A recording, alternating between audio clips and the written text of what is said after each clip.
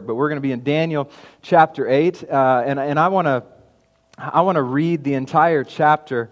So I'm going to let you guys who are here remain seated for it, all right, unless you absolutely feel led to stand, which is perfectly okay.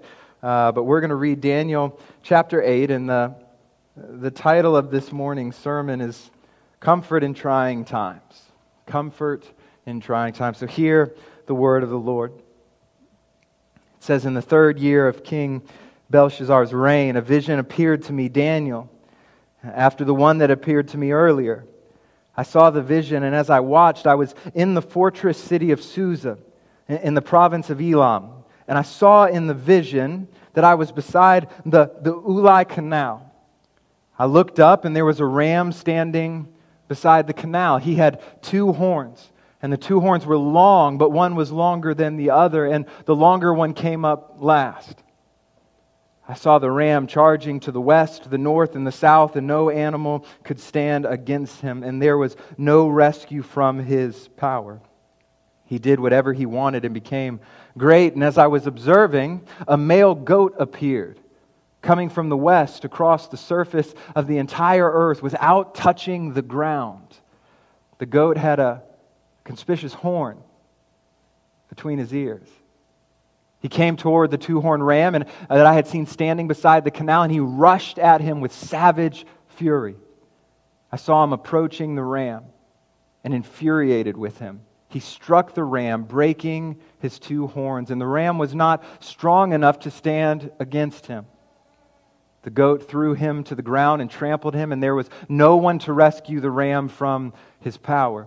Then the male goat acted even more arrogantly, but when he became powerful, the large horn was broken, and four conspicuous horns came up in its place, pointing toward the four winds of heaven.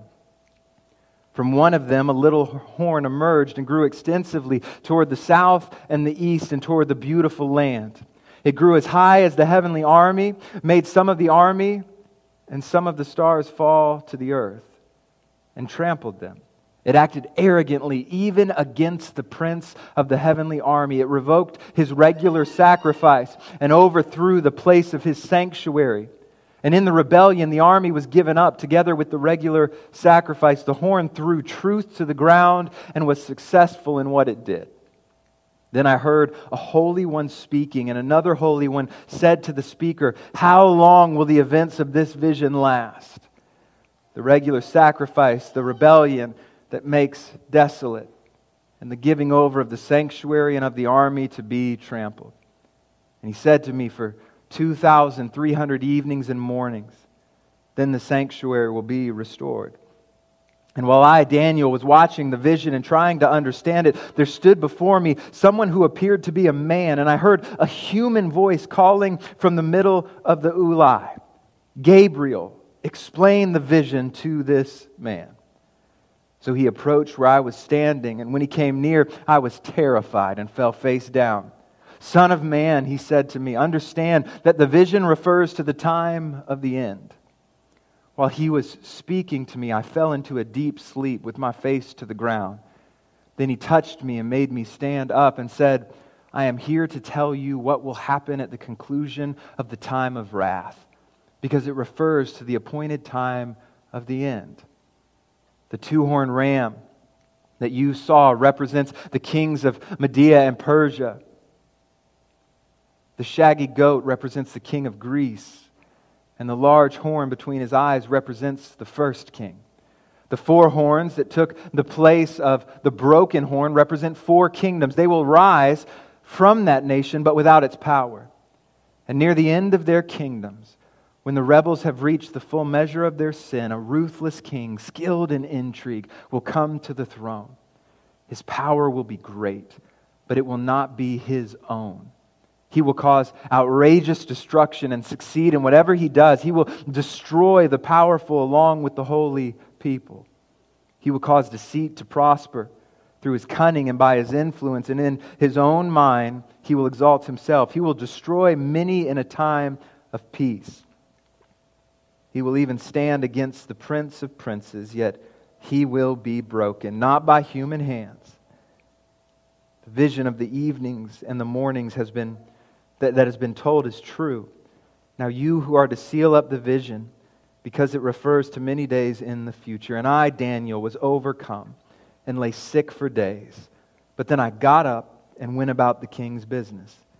I was greatly disturbed by the vision and could not understand it. Heavenly Father, as we consider Daniel chapter 8 and this idea of comfort in trying times, pray that you'll give us eyes to see and ears to hear, and that hearts will be encouraged to trust in you all the more. It's in Jesus' name we pray. Amen. Well, again, good morning. We're back in the book of Daniel. I know that was a lot, Daniel chapter 8. It's thick. I know I pronounced some things wrong, because after I said them, I remembered the right pronunciation, but that's okay.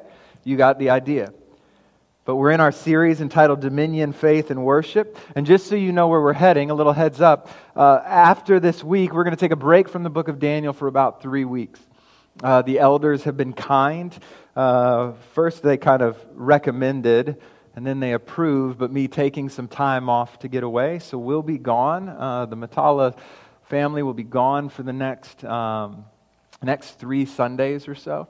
So just getting a little break. We'll still be worshiping with you via live stream, because even though the elders might want me to completely take a break, I want to worship with you. So we'll be tuning in, but we'll be gone. And so if you need anything in the next few weeks, beginning after today, please feel free to call one of the other pastors, and they will relay any significant things to me. But I believe that Pastor John and Pastor Lance are going to be doing a little mini-series on prayer. Is that right, Pastor John? So the next 3 weeks, we'll take a break and just get to focus a little bit on prayer. But again, this morning we're going to continue on in chapter 8, and I want us to consider this idea of comfort in trying times. Now, if you remember last week, chapter 7 marked somewhat of a switch in the book of Daniel, because through chapter 6, we had largely been reading the narrative of Daniel, so just kind of telling the story. It was a narrative. But then in chapter 7, it began to switch, because chapters 1 through 7 were written in Aramaic, so it still kind of had that same feeling as the first 6 chapters, but we knew it was starting to change, because now we were getting into visions. And now that change is kind of fully realized, because from chapter 8 to the end of the book, it's purely visions. I'd say predominantly visions. And it's written in the Hebrew language. So Daniel is kind of marking this shift. And I told you, and I want to remind you, that when you deal with visions, you're dealing with some thick stuff. And we're going to have to spend some time unpacking it. I don't want to just skim past it all, because I think we should want to understand God's Word. And that can be a complicated passage of Scripture. So we're going to consider this idea of comfort in trying times. Now, you know, one of the things that I love about our God is that He's always been honest with us. I mean, I think sometimes we can take that for granted, but God has always been honest with us. God doesn't have a streak of sugarcoating things, where down the road we figured out it wasn't as good as we might have thought that it was going to be. Or, you know, God kind of gave us a little bit of good news but didn't tell us the whole truth to just kind of keep us moving along. God doesn't do that. He doesn't sugarcoat things. God is always... He's always been a God who shoots us straight. And we don't always do that, if we're honest, right? We don't always do it. Let me give you an example. It's somewhat of a silly example, but I think it will kind of prove my point a little bit. It's something that you might not know about me. I mean, most of you who are here, but if you're watching that you might not know about me, is that I actually have quite a lot of tattoos. I know it's not something you normally hear from a pulpit, right? I think I have like 10 of them or so. Now, most of them I keep hidden so I can keep up the appearance of a good Baptist pastor. But I have a few. And so back in 2017, my wife and I, we traveled down to Florida. And on the way back, we were going to stop in South Carolina, where one of my best friends in the whole world lives there. And he happens to be a tattoo artist. And Aaliyah and I had been talking for some time about how she really wanted to get kind of the cute matching family tattoos. And I was okay, I'm all for it. Now, mind you, Aaliyah has no tattoos at this point. None whatsoever. And so as we're driving and getting closer, she asked me a question. And she said, "Hey, Michael, is this going to hurt?" And so me being the good husband that I am, I told her, "Nah, not really. It feels kind of like a teeny tiny little bee sting, but it's not that bad." So she said, "Okay." We went for it. I went first and did it with a straight face. And she's up next. And I noticed the moment the needle touched her wrist that she knew I was a liar. And afterwards, I asked her the question, and I said, "So how was it?" And my wife looked at me and my friend who had given her the tattoos, and mind you, he has quite a few, and she looked at us and she said, "You guys are idiots to ever get more than one of these." Which was probably a fair assessment at the time. But she asked me, "Why didn't you tell me that it was going to be like that?" And as I mentioned before, sometimes we're not as good at shooting people straight. But one thing I love about our God is that He always shoots us straight. And He never softens the blow. God has told us that man's heart is deceitfully wicked above all else. God has told us that the world has corrupt systems in place. Psalm 2, "Why do the nations rage and the peoples plot in vain? The kings of the earth take their stand and the rulers conspire together against the Lord and His anointed one." God has told us that following Him will require sacrifice and struggle for believers.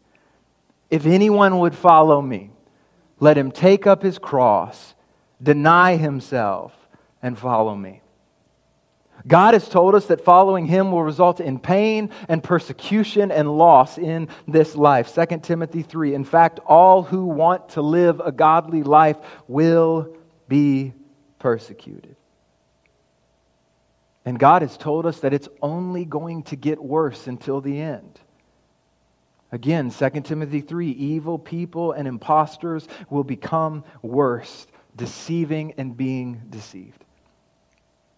But God has also told us that though this world rages, He has overcome. Jesus says, "In this world you will have trouble, but take heart, I have overcome the world." And He has reminded us that everything we face in this life pales in comparison to what faithfulness will receive in the life that is to come. This light, momentary affliction is creating in us an eternal weight of glory. God has always been honest with us. And in our text this morning, we see God being honest with Daniel about what the future holds for His people. And it is simultaneously terrifying and yet comforting. And so what I want to do this morning is I want to draw out a few points that we see, so we see how God is showing comfort to Daniel in these trying times. But before we do that, we got to kind of do what we did last week and spend a good bit of time just unpacking this text so we understand it. And again, I know this is going to stretch us, and I want to encourage you to bear with me because we're going to get into some history again. We're going to get into some theological ideas again. But bear with me because God saw fit to record this for us, to have it written down, which means we need to understand it and see how we apply it to our lives. Amen? All right. It's good to have somebody say it back to me when I say amen. So before we kind of get into those points, let me break down this text. So once again, Daniel has a vision.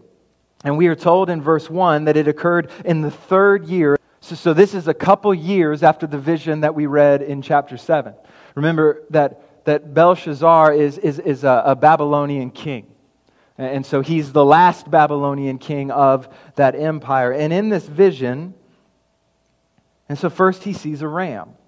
And verses 3 and 4 say, "I looked up, and there was a ram standing beside the canal. He had 2 horns. The 2 horns were long, but one was up last. I saw the ram charging to the west and the north and the south.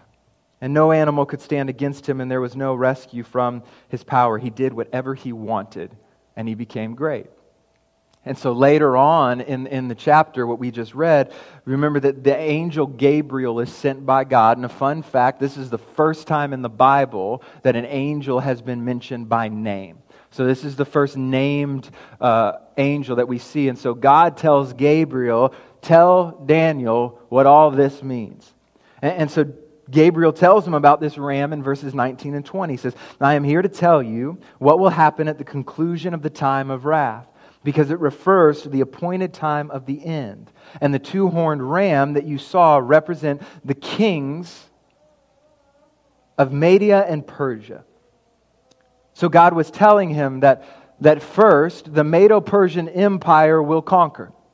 And that's what God's telling him, that you're in the midst of a Babylonian empire, but what's coming next is this ram. It's the Medo-Persian Empire. It's King Cyrus or also King Darius, and they're going to come and they're going to take over. It says that they came from the east, right? So they conquer west, north, and south. And if you know anything about history, you know the Persian Empire took over everything. I mean, it was a huge empire. And so God is telling Daniel that the Medo-Persia Empire will conquer. And we know that Daniel experienced that reality. He saw it come true when Belshazzar was conquered, where he died just a short time after this vision. But here's something that's really interesting to note, that God had already predicted that this would happen. 150 years prior, the prophet Isaiah writes in Isaiah 45 verse 1, the Lord says this to Cyrus. Now Cyrus is the king of what? Persia, the Medo-Persian Empire. The Lord says this to Cyrus 150 years before, his anointed, whose hand I have grasped to subdue nations before him and disarm kings, to open doors before him, and even city gates will not be shut. You see, God's dominion is riddled throughout all of this. God has been planning this thing for quite some time. Everything is unfolding for a plan and a purpose. And it's God's plan and God's purpose. And I don't want to lose the weight of that. I mean, let's just pause for a minute and take comfort in that God had been orchestrating this thing for hundreds of years.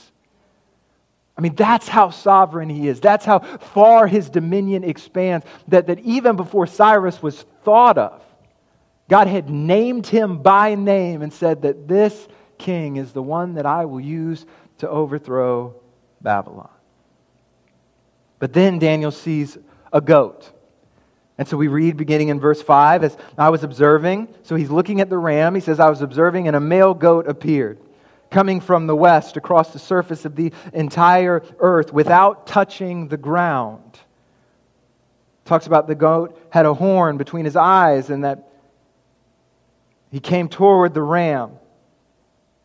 He said, I saw him approaching the ram and infuriated with him, he struck the ram, breaking his two horns, and the ram was not strong enough to stand against him. The goat threw him to the ground and trampled him, and there was no one to rescue the ram from his power. Then the male goat acted even more arrogantly. But when he became powerful, the large horn was broken, and 4 conspicuous horns came up in its place, pointing toward the 4 winds of heaven. And so Gabriel explains this to Daniel in verses 21 and 22. I love that Gabriel says the shaggy goat. The shaggy goat represents the king of Greece.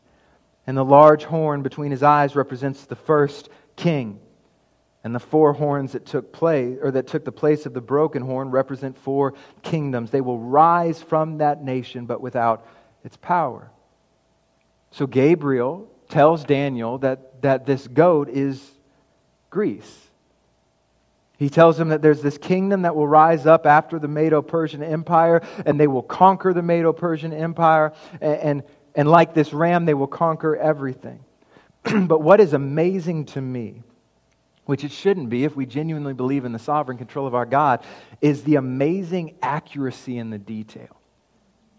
That reminds us that God is orchestrating this so perfectly. So first, it speaks of the goat having a single horn that comes up from his head. Now, I'll give a pop quiz for those of you who are here. You can write it in the chat if you think you know the answer. But who would that first king of Greece be? Does anyone know? Alexander the Great. Someone that we have heard of. And this first king, Alexander the Great, comes and he brings Greece to this place of prominence. He's a great historical figure that we know existed even beyond biblical records. But what's interesting, it speaks of the goat moving in such a way that it looked like it wasn't touching the ground. One of the things that historians have said about Alexander the Great and his army of 35,000 was that they conquered at such a blistering pace that their enemies believed that their feet never touched the ground when they attacked. Now you have to understand something here, that the Medo-Persian Empire was in power after the fall of Belshazzar for nearly 200 years. For nearly 2 centuries, from 550 BC to 331 BC. And they conquered everything. And Alexander the Great conquered the entire Medo-Persian kingdom in 10 years. But then it speaks of the 4 horns that will come after the first was broken. And we know from history that after Alexander the Great's death, his kingdom was split into 4 parts, each given to 4 generals. But it never retained the power that it had under Alexander the Great. Again, you see God's dominion as He works out these future events exactly as He wills, and even our history testifies to the faithfulness of our God. But now you come to what is, I think, the really interesting part of this section. You see another horn. And it comes up beginning there in verse 9. It says, from one of them. So from one of the 4 horns that took over, so from one of the 4 generals, it says a little horn emerged and grew extensively toward the south and the east and toward the beautiful land. Now let me pause for a minute. Southeast of where this was would have been Jerusalem, which would have been the beautiful or the glorious land. So right off the bat, we know that this little horn is going to be in conflict with the people of God and the holy land of God. It says it grew as high as the heavenly army, and it made some of the army and some of the stars fall to the earth, and it trampled them. It acted arrogantly, even against the prince of the heavenly army. It revoked his regular sacrifice and overthrew the place of his sanctuary. And in the rebellion, the army was given up together with the regular sacrifice. The horn threw truth to the ground and was successful in what it did. And then again, the horn is explained by Gabriel in verse 23. Near the end of their kingdoms, when the rebels have reached the full measure of their sin, a ruthless king, skilled in intrigue, will come to the throne, and his power will be great, but it will not be his own. He will cause outrageous destruction and succeed in whatever he does. He will destroy the powerful along with the holy people. He will cause deceit to prosper through his cunning and by his influence. And in his own mind, he will exalt himself. He will destroy many in a time of peace. He will even stand against the Prince of Princes. Now, in some regards, if we're honest, that explanation still leaves us with a good bit of questions as to who this is. So let me try to unpack this for you. But before I do that, I need to give you a little theology in terms of thinking through the end times and apocalyptic literature.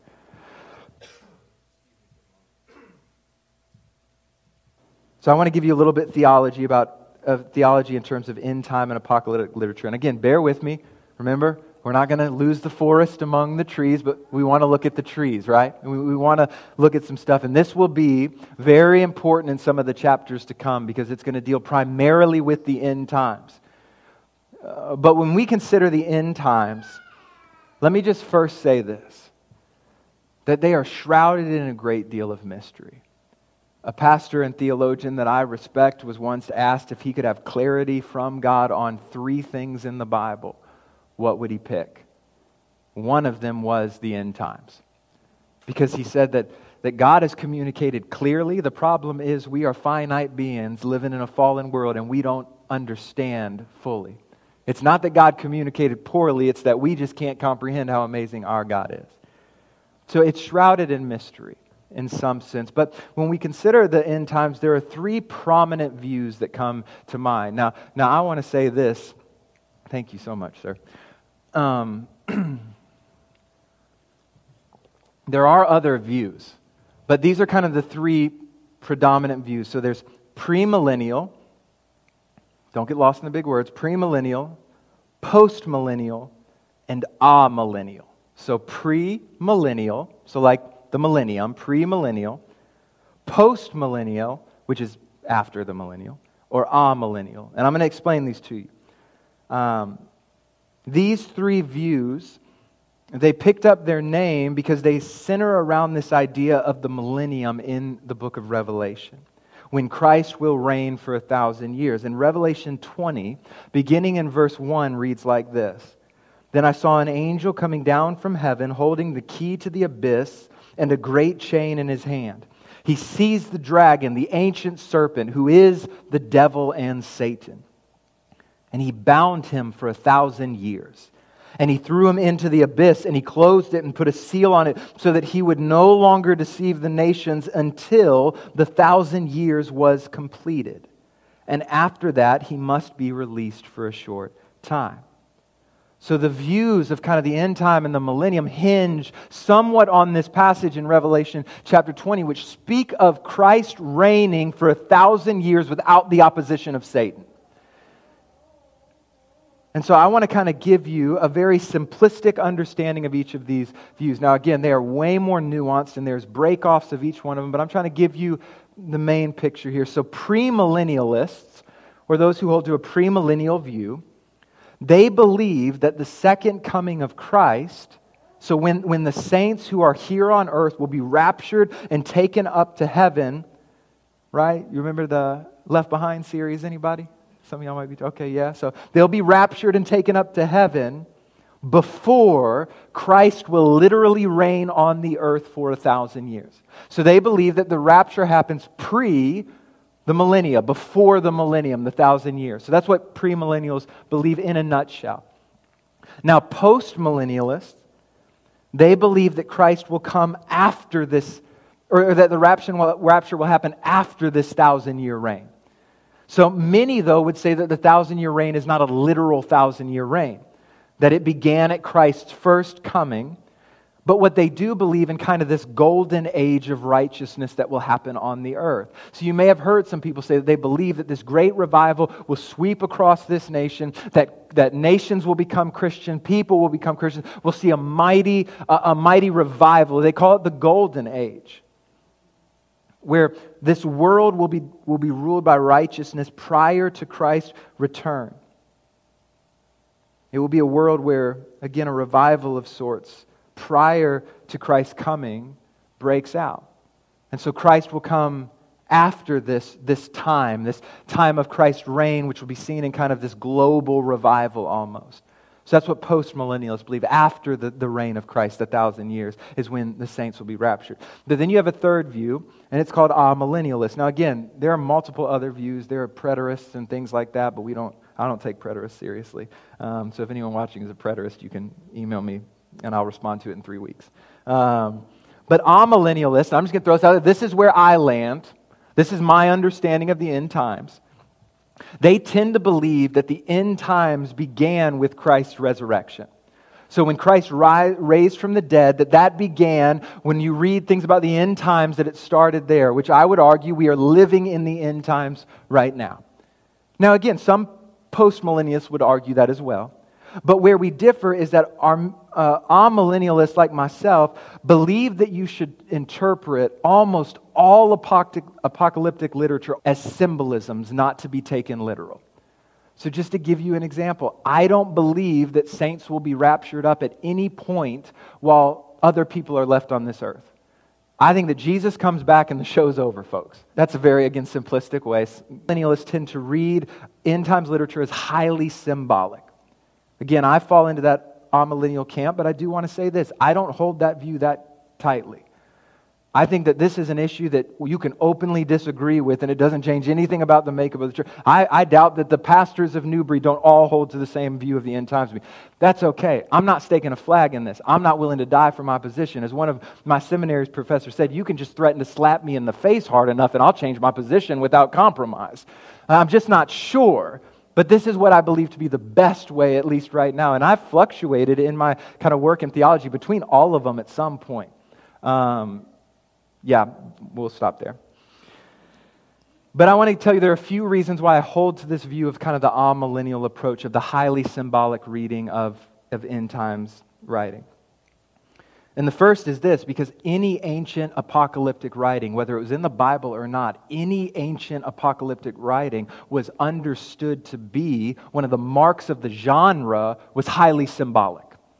So it doesn't fully make sense to me that if every ancient writer was writing their end-time predictions and it was meant to be symbolism, that then God would choose to write in this genre but completely remake the genre so no one would know how to read it.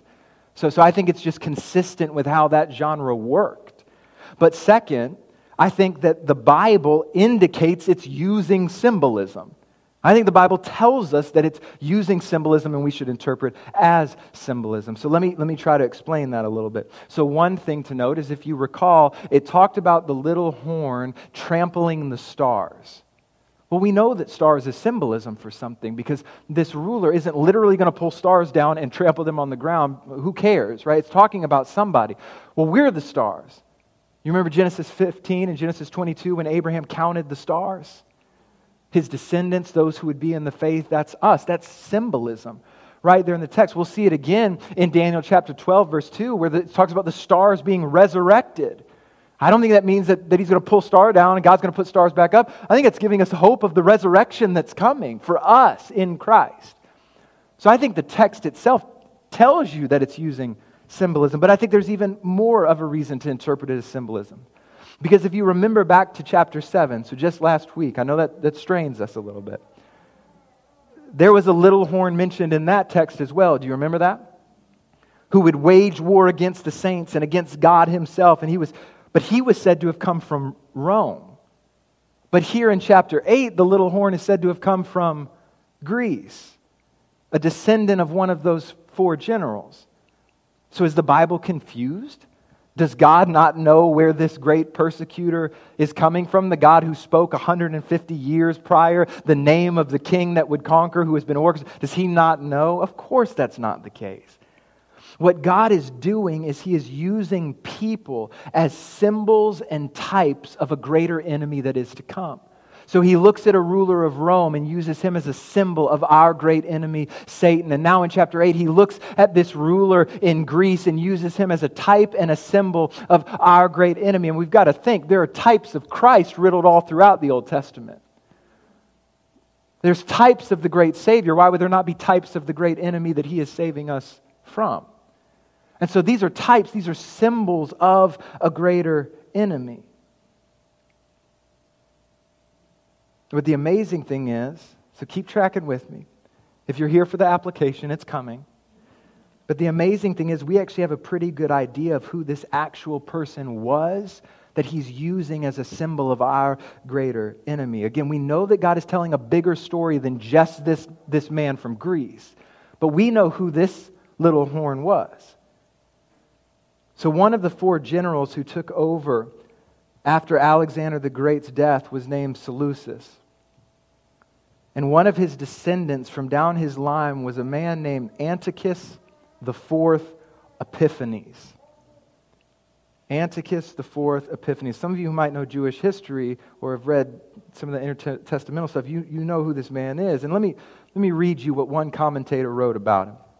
He said, although Daniel could not have known the identity of this figure, as history unfolded, the terrible ruler Antiochus IV Epiphanes conformed closest to this prophesied blasphemer.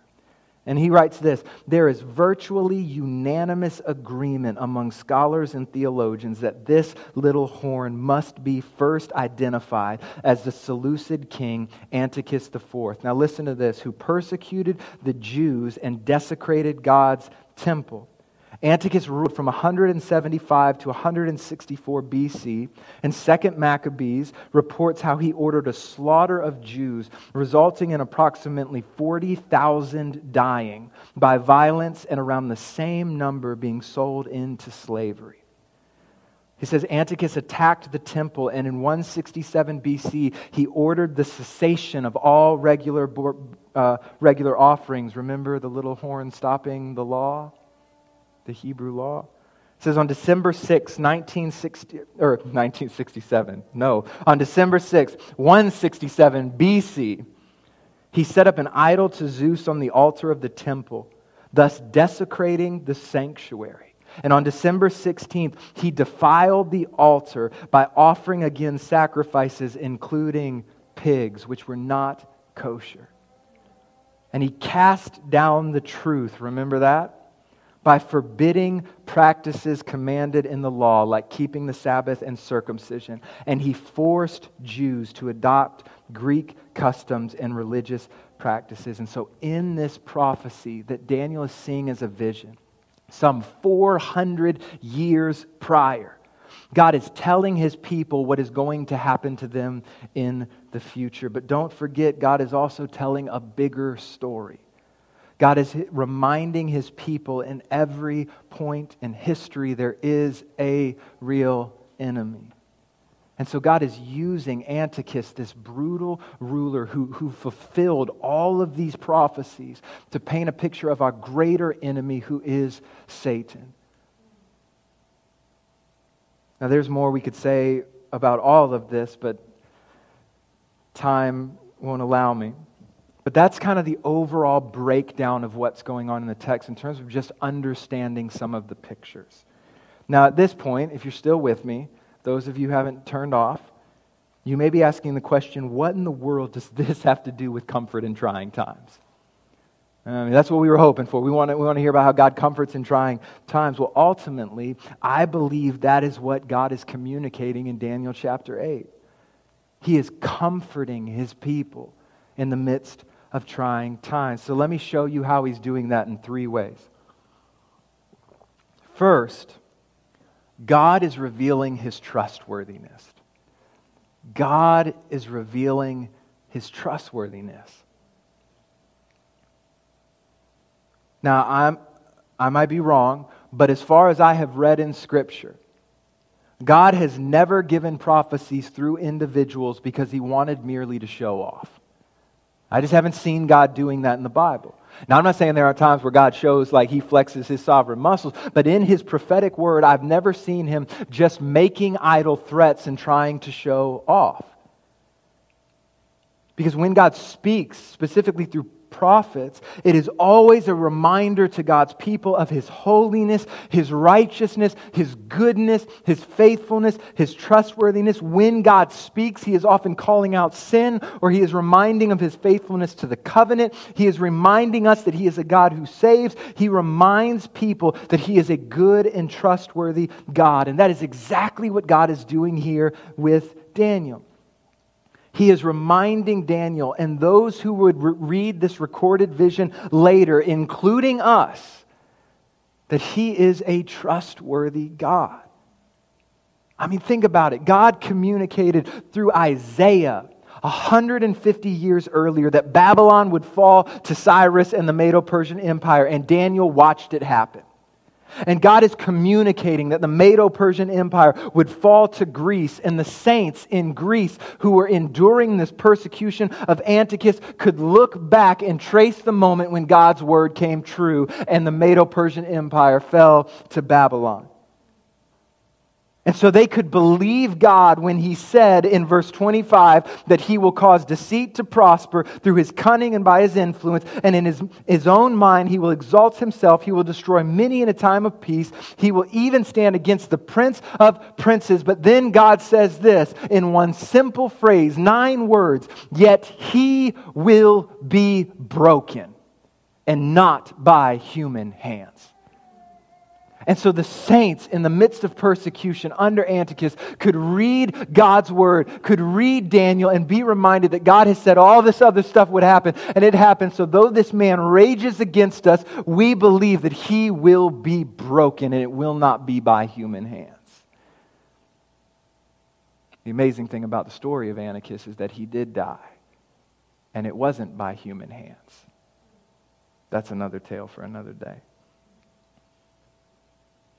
So the saints, even enduring this persecution, some 400 years later, could look at when God had spoken to them through the prophet Daniel and find comfort in trying times. And so, church, for us, the saints now, we can look at a broken world, understanding that Antiochus was just a shadow of a greater enemy, and we can trust God when He says of that greater enemy, yet he will be broken, and not by human hands.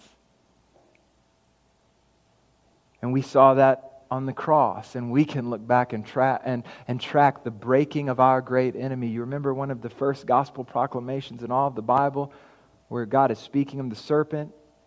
He says that you will bruise his heel, but he will crush your head. And on the cross, Jesus crushed Satan, and that was a crush that was not merely at the hands of a human, it was God himself. And so we look at a world where we know that Satan has been defeated, but it's not fully realized yet, and we can trust that this God who has been faithful from beginning to now will continue to be faithful to bring about that which he has promised. Our God is a trustworthy God. And church, the trustworthiness of God has to be a comfort to us in trying times. God's faithfulness reminds us that he will always come through because he has always come through. And again, we see that most clearly at the cross, where God came through in a way that only God could. I mean, God was the one who promised that he would crush the head of Satan, that it would happen. And we found out very quickly in the story of humanity that we couldn't do it because we continued to sin, we continued to rebel, we continued to turn our backs on God like every person in every generation has. But God stepped in where we couldn't make it work. And though we as humanity had failed to produce a sufficient Savior, God himself wrapped himself in flesh and came and walked on this earth. God did what we couldn't. And Jesus Christ lived the perfect life. God did what we couldn't. And Jesus Christ went and died in the place of sinners. He did what we couldn't. And then Jesus rose from the dead and did what we couldn't. And he has invited us to come and find faith and freedom in his family forever, something that we could not have accomplished on our own. The cross and God throughout history testifies to us that our God is a trustworthy God, and God is painting this picture for Daniel and the saints to follow, that I am a God who always comes through. I name kings by name hundreds of years before and make sure they come to power at the exact time I want them there. And God says, and I will topple that kingdom at the exact moment I want it gone. And some of us here and now have to be reminded that God is trustworthy. He always comes through. We have to believe that even as we look at our world right now. Because it is broken and there is death and destruction and hatred and anger all around us. And we have to believe that our God always comes through. It might not be how we want, it might not be when we want, and it might not be what we want. But he will always come through with what is best in his timing. But here's another way that God is offering comfort in trying times. We mentioned this a little bit at the beginning. God is being honest about the hardship. God is being honest about the hardship. I mean, we could read verse 24 again, the hardship, that this little horn will have great power, but again, it will not be his own. And he will cause outrageous destruction and succeed in whatever he does. He will destroy the powerful along with the holy people. He will cause deceit to prosper, and on it goes. And again, as we mentioned at the very beginning, God has never hid the fact that persecution, trials, sufferings, and hardships will come in this life. And that's not just for the people living under Antiochus. He has promised that for you who are here, those of you who are watching, anyone who is in Christ, God has told you that faithfulness will bring hardship and persecution and suffering and trial. And church, I don't know about you, but for me, it's actually a comfort to hear that. To be reminded of that. That when it seems like everyone is against me, I can look to God's Word and be reminded that God Himself said it would happen. He told us this wouldn't be an easy road. And again, for me, there is comfort in that. And the fact that when things seem to just be spiraling out of control, it doesn't necessarily mean I'm doing something wrong. It may very well mean that I'm doing everything right by the power of the Spirit. You know I pick on it a lot, but it's just such a heresy in our day and age.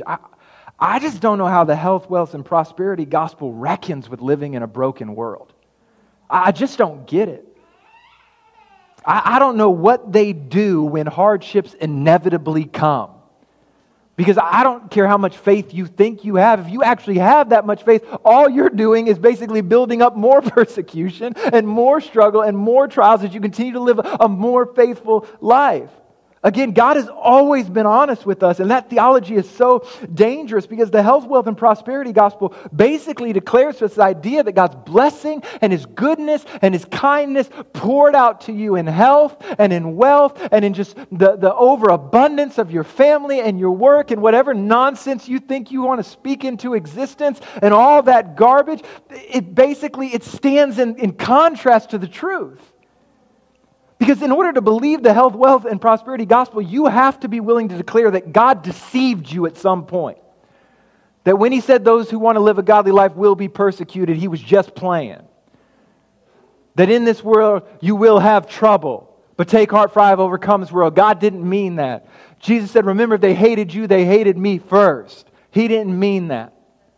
I mean, you have to believe that God deceived you at some point. And I don't know, man, what a scary thing to be in the will of God and think you're out of it. But church, we have to make sure we don't fall into that same abbreviated form of thinking by believing that God's blessings in our life are only experienced in the good moments. Because I'm going to be honest with you, when you ask somebody how the Lord's been blessing them, it's typically only the good things.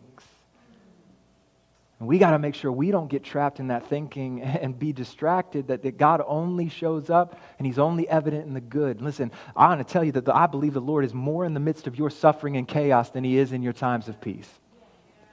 And there's a blessing of being near Jesus. We can't fall into that trap. God's blessings in our life stand even when the bottom of life falls out.